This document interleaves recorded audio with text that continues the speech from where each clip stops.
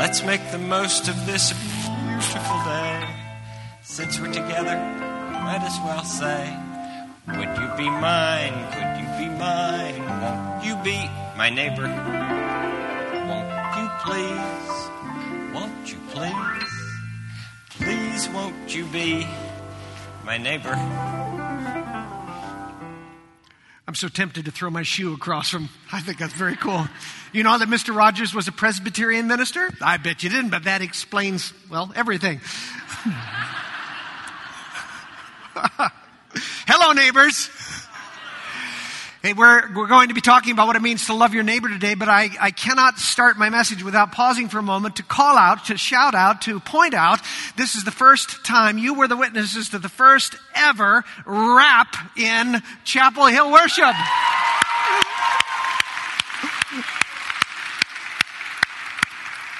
And I hope it will not be the last. That was so cool. What you may not know is that Nick Phelps, our rapper, he's the newest member of our staff. He's the coordinator of our care ministries. If you call in to our care ministries, that's going to be the guy that you're talking to. Wonderful believer, wonderful brother, and he writes all of this. So you can find him online, actually. He is a published rapper, I guess. So, I mean, I've listened to his stuff. I don't know how to describe it, but he is an enormous talent, and I was back there loving it, and I love the buzz in this place when he was done. That was awesome. So I'm sure you're with me. I think if you come to Glow for Christmas, you might see another little version of that, so I hope you come. So we're in a series asking what it means for us to be for our neighbors. We talked for a long time about what it means to be for our city, and now we're narrowing in, we're zooming in a little bit and asking what does it mean to be for our neighbors. Now you might say, why does this matter? Well, because Jesus said so.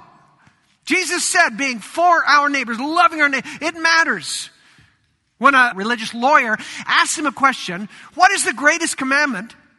His reply was, you shall love the Lord your God with all your heart, with all your soul, and with all your mind, and you will love your neighbor as yourself. He says the first essential thing for everyone is to love God with everything you have. If you don't have that, nothing else matters. But then he said, inextricably tied to, linked to, bound to this love is this love. Bound to vertical love of God is our horizontal love of neighbor. These two, he said, go together. You gotta have them both. You might be interested to know that there is no technical Greek word for neighbor. Actually, the word is literally the nearby one. The nearby one. And the most obvious definition is the simplest definition. Those who live nearby us. We're going to see today that neighbor can mean more than that. But surely it doesn't mean any less than that, does it? If Jesus, our Lord, the one we call Master, said, I want you to love the nearby ones, surely that has to include those who are your right next door, literal flesh and blood neighbors, doesn't it? And if you're going to love your neighbors, what's the first step that you got to take? You got to know your neighbors. You got to know them, right? How can we love our neighbors? How we can serve our neighbors? How can we pray for our neighbors if we don't even know them? Which brings back the chart of shame. We introduced this last week. You'll find it in your bulletin. Pull it out. And I gave this out to you this last week. Your assignment was to write down the names of all of your nearest 8 neighbors in this chart. And if you weren't here last week, or if you lost this, or if you were naughty and threw it away, here it is again. Because I want you to know, I mean it. I really want you to do this thing. We're just blowing smoke if we say we're going to love our neighbors and we don't have a clue who they are. How can this be anything but the first step? Fill out this chart and say, these are the people that are living around me that God has called me to love. I'll show you the tune chart. Here it is. Typical overachievers. There's 18 names on there. But we decided we wanted the name of everybody that was on our block, on our cul-de-sac. So we put them all on there. And we taped it up to a kitchen cupboard door, the inside of it, that we open the most often so that we can see it. We can memorize the names. We use it to remind, to pray for our people. So this is what we've done. I challenge you. I charge you. I implore you. Start here. This is our beginning place. For some of you might say, this is so simple. This is so silly even. I'll tell you this. For some of you who are real hospitable people, it might be. But for those of us who tend to be kind of introverted, who, when we drive home at night, we drive into our castle and pull up the drawbridge behind us so that we can hunker down behind closed doors or walls. This actually is a huge first step in obeying Jesus and loving our neighbor. So I want to ask you, did you do it? Did you go out and learn your neighbor's names and write them down? I heard one yes. Thank you for you. So apparently we have a little more work to do, because there are some of you who said, yeah, I know Jesus said that, but he didn't really mean it, did he? I think he really meant it. What do you think greatest commandment means? That other than he really meant it. And when we turn to Luke's version of the story, because this commandment, the great commandment, appears in 3 of the 4 Gospels. When we turn to Luke's version of the story, we see how much he meant it in vivid technicolor, because we now turn to what may be the greatest parable Jesus ever told. We find it in Luke chapter 10, verse 25. Turn, if you would, into your pew Bibles or pull out your app. Keep it open, because we're going to refer back to it throughout the message. We turn to Luke chapter 10, verse 25. This sets the story up. All right, here we go. And behold, a lawyer stood up to put Jesus to the test. Always a bad idea. Saying, "Teacher, what shall I do to inherit eternal life?" And he said to him, "What is written in the law? How do you read it?" And he answered, "You shall love the Lord your God with all your heart, with all your soul, with all your strength, and with all your mind, and your neighbor as yourself." And he said to him, "You have answered correctly. Do this, and you will live." But the lawyer, desiring to justify himself, said to Jesus, "And who is my neighbor?" All right, let's just pause there for a moment. The lawyer's initial question is very self-serving. I mean, it is really all about him. He's saying, what are the boxes I need to check to make sure that I go to heaven? What must I do? What are the things I got to do to inherit eternal life? I just want to make sure I got all the boxes checked. Jesus flips the question right back on him. He says, well, what does the Bible say? You know the Bible. What does it say? And he answers, "You shall love the Lord your God with all your heart, with all your soul, with all your strength, and with all your mind. And you will love your neighbor as yourself." And Jesus said, there you go. Bingo. You got it right. You answered correctly. Love God with everything you have. Love your neighbor with everything you have. You do these 2 things and you are good to go. The lawyer should have left well enough alone, but he didn't do it. He's going to press it. I mean, he got an A from the rabbi, right? He said, "You have answered correctly." Who wouldn't want to hear that from the lips of Jesus? He said, you got it right, dude. But that's not enough, because he wants to press in. And pretty quickly, we discover his motivation for asking this question, because we are told that he continued on, he pressed on, because he wanted to justify himself. What does that mean? It means he wanted to know what the bare minimum was that he had to do to check off each one of those boxes. You see, clearly he felt confident with the God part. He doesn't ask any questions about that, does he? Most religious fundamentalists feel very confident with the God part. They got him nailed. They got him all figured out, they think. But then this bit about loving your neighbor, that's the part he wanted a little more clarity on. He wanted that nailed down. And so he asks a very revealing question. So, who is my neighbor? Who is my neighbor? And as we discover when Jesus' response, he doesn't like that question at all. So take a look at your text, and then let's carry on in the story, in the parable of the Good Samaritan. Jesus replied, "A man was going down from Jerusalem to Jericho when he fell among robbers who stripped him and beat him and departed, leaving him half dead. Now by chance, a priest was going down that road, and when he saw him, he passed by on the other side. So likewise, a Levite, when he came to the place and saw him, passed by on the other side. But a Samaritan, as he journeyed, came to where he was, and when he saw him, he had compassion. He went to him and bound up his wounds, pouring on oil and wine. He set him on his own animal and brought him to the inn and took care of him. And the next day he took out 2 denarii and gave them to the innkeeper and said, "Take care of him, and whatever more you spend, I will repay it when I come back." Now Jesus continues.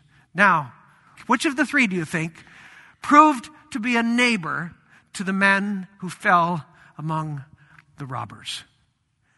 And he said, "The one who showed him mercy." And Jesus said to him, "You go and do likewise." This is the word of the Lord. Jesus, teach us now to be more and more like you, more like this Samaritan, but really more like you in our hearts towards those who need to be cared for, need love. Teach us what it really means to love our neighbor through this story, we ask. In Jesus' name, amen. Jericho, anyone been to Jericho? Okay, 1 of you, 2 of you. It's a very cool town. It's the oldest continuously inhabited city in the world. Jericho goes back thousands and thousands of years. It sits 850 feet below sea level, if you can imagine. And it is built on an oasis, which means that it is verdant and green and lush and beautiful. At the time of Jesus, Jericho was a suburb of Jerusalem. In fact, it was the favorite bedroom community of the priests who worked in the temple, but didn't want to live in Jerusalem. Jericho was to Jerusalem like Gig Harbor is to Seattle. We may want to work there, but we don't want to live there. And so this was their bedroom community. The only difference is, though, the I-5 commute was dangerously treacherous. Why? Well, this road from Jerusalem to Jericho, he dropped 3,200 feet from Jerusalem on a hill down to Jericho in a hole.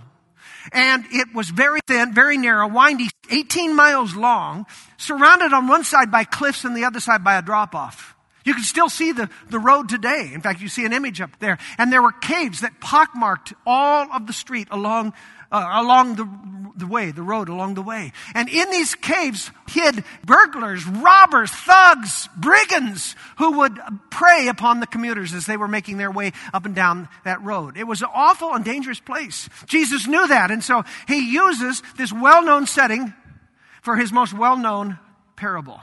A man is traveling from Jerusalem down to Jericho, and we assume that he is a Jew, but we are not told that he is. We are told really nothing about him. And en route, he is attacked by this band of robbers who strip him and rob him and beat him and leave him in a coma. That's the word that describes him in the Greek. Fortunately, along comes a priest, a respected religious leader with great responsibility in the community. In our parlance, we might call him a senior pastor.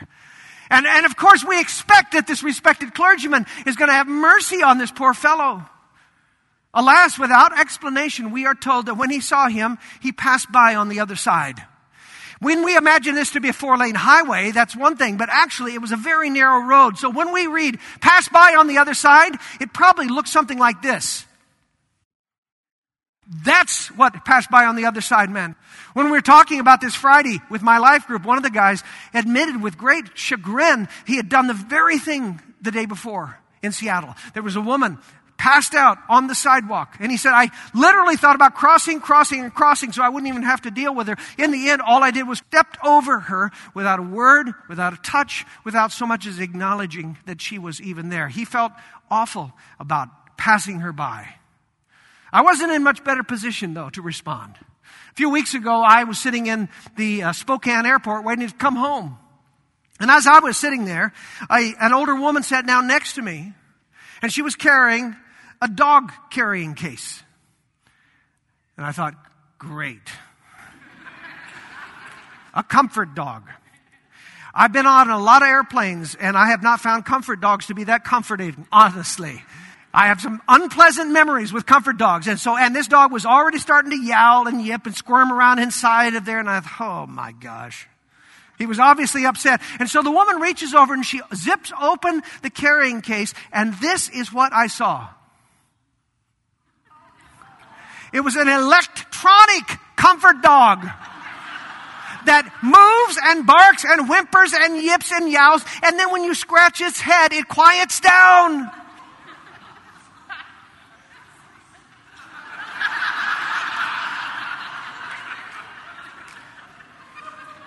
And I thought, isn't that sweet?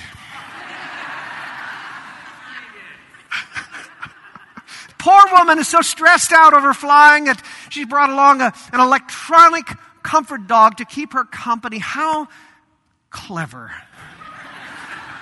Do you think that's what I thought?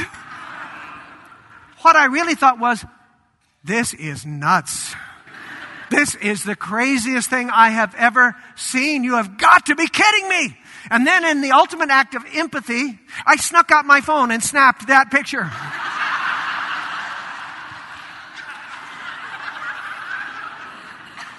Because I didn't think you'd believe me if I didn't take the picture. And then, of course, I read this story. And I began to deal with some sense of shame. Because in that moment, like the priest in the story, I passed by on the other side of that woman. I didn't have any compassion to ask her, are you afraid of flying? Or is there anything else that I could do to make you more comfortable? I didn't take into consideration the possibility that she had Alzheimer's or that she had a paralyzing phobia. I just passed by on the other side and snapped a memento along the way. Not very heroic. Not very heroic. Jesus' listeners would have been as disappointed in the priest in the story. I mean, he should have been the hero of the story, the senior pastor, but he was not. But then comes the Levite. Levites were like associate pastors. They helped the priests. They helped the senior pastors do their thing. And you think, okay, this guy, he'll come through for us. And likewise, he passes by on the other side. And again, they would have been very disappointed and very shocked, actually, because Levites were held in high regard in the religious community. So, 2 strikes against the religious folk. But you ain't seen nothing shocking yet, because now appears the hero of the story, a Samaritan.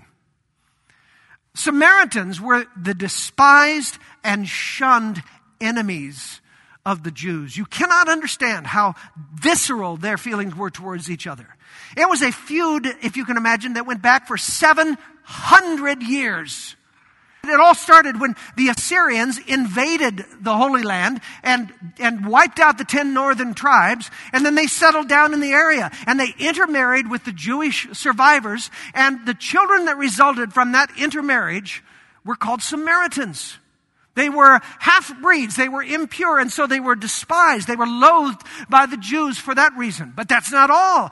They also were considered heretics.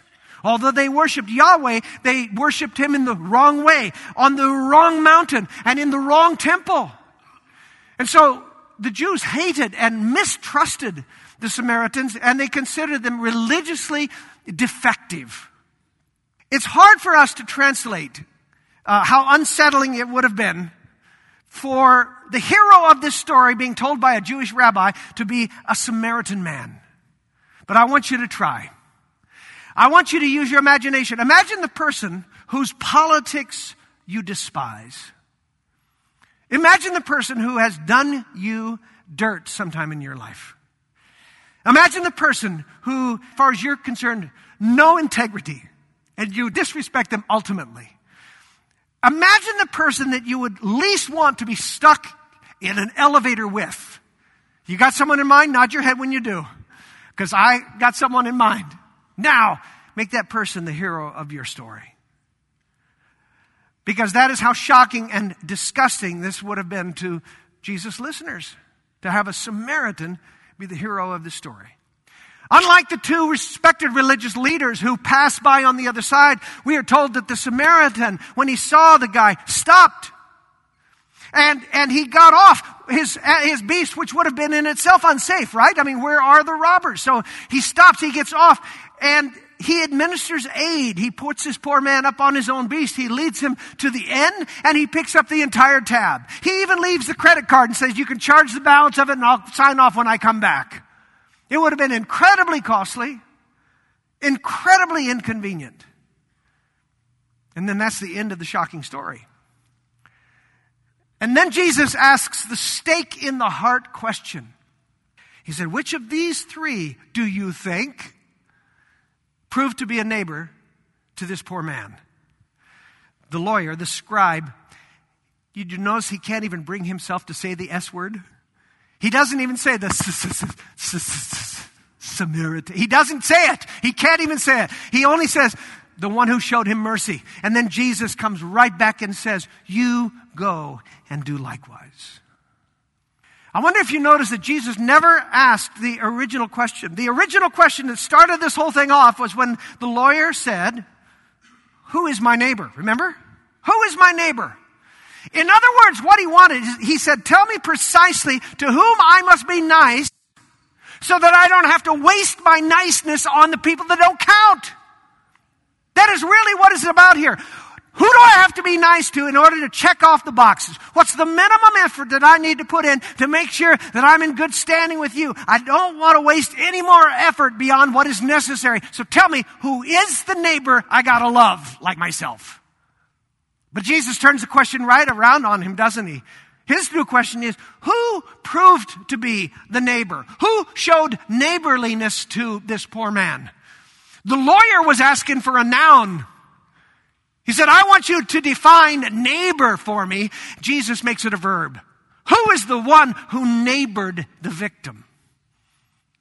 I want to bring this back around to what we've been talking around in our church in these last weeks and months. Learning your neighbor's name is a great first step, and it's an essential one. But then the next and necessary step is you got to neighbor them. You got to turn the noun into a verb. You need to reach out with an act of kindness. Loving your neighbor does not mean having squishy, warm, emotional feelings toward them. In fact, the Greek word for love in this passage and all of the Great Commandment passages is the same word. It's agape. And because you are great Greek scholars, I know you know, agape is the highest form of love in the Greek language. It is the active love. It is the initiating love. It is the generous love of God that God showed the world when He sent His only Son. That was agape love. And Jesus said, I want you to love God that way, but I want you to love your neighbors with agape love. Neighbor love has to be agape. It's not about emotion. It's not about mushiness. It is selfless and it is active. It is a love that notices and a love that serves. If we know the names of our neighbors, but never take the initiative to care for them, never be kind to them, never do anything nice to serve them, how will they ever know that we love them? They can't read our hearts, our thoughts, our minds. And besides, what kind of a cheap, remote love is that anyway? Jesus said, agape your neighbor as much as you agape yourself. And by the way, that's a lot for most of us, because most of us agape ourselves just fine. So here is your next assignment, church. Now that you know your neighbor's names, as I know every one of you ran right out and filled this chart in. Now that you know your neighbor's name, I charge you, I challenge you to begin to look for ways to agape them through an act of kindness. Maybe it means blowing the debris off of their street with your fancy blower. Maybe it means pulling their garbage can up for them. Or putting their newspaper on their front porch. Maybe it means driving them to the doctor. Or taking your rake out when you see them raking leaves and helping out with that. Or picking up the trash in front of their house. Or asking if you can grab them something at the grocery store because you're already going over there. In order to love our neighbor, first of all, you got to get to know who they are. And then you got to serve them. That is what love is. That is what agape love is. And I want you to hear this. You serve them without ulterior motive. There is no spiritual bait and switch here. No expectation of a return on your spiritual investment. If I do this, then bammo, I got them. There are some of your neighbors who already know you're a Christian. They're already nervous about you because they're waiting for you to drop the hammer on them. I realized that I was being kind of Pharisee-like in some of my neighbor love the other day because I complained to my wife, Cindy, that I had done several nice things for our neighbors and they had never acknowledged it. They hadn't said thank you. They hadn't sent me a note like my mother taught me to do. They had done nothing to acknowledge what I'd done for them. And Cindy said, so what?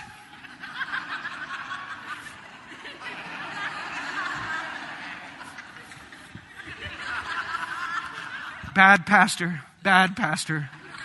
And of course she's right. So what? Agape love means serving selflessly without having your hand out waiting for a tip. One of your fellow worshipers got this last week. They got a jump start on you. She wrote an email to me that afternoon and said that she felt convicted in my sermon because after 3 years of living in the neighborhood, she had never made any effort to get to know her neighbors. So this is the rest of what she wrote to me that afternoon. She said, I must confess that while you were still talking, I began to look up muffin recipes. Don't do that, by the way. My husband nudged me with a look of disapproval, but I insisted that my recipe search was related to the sermon and continued my hunt for the perfect fall muffin recipe. That afternoon, my family of 5 walked down our street and handed out apple muffins to our neighbors and introduced ourselves. We were pretty well received. But then we realized that we were walking around during the overtime of the Seahawks game. Whoops, she said. At least everyone was home. So good for her. Good for her. Obviously, the story of the Good Samaritan broadens and shifts a little bit our definition of neighbor. But I'll just say this.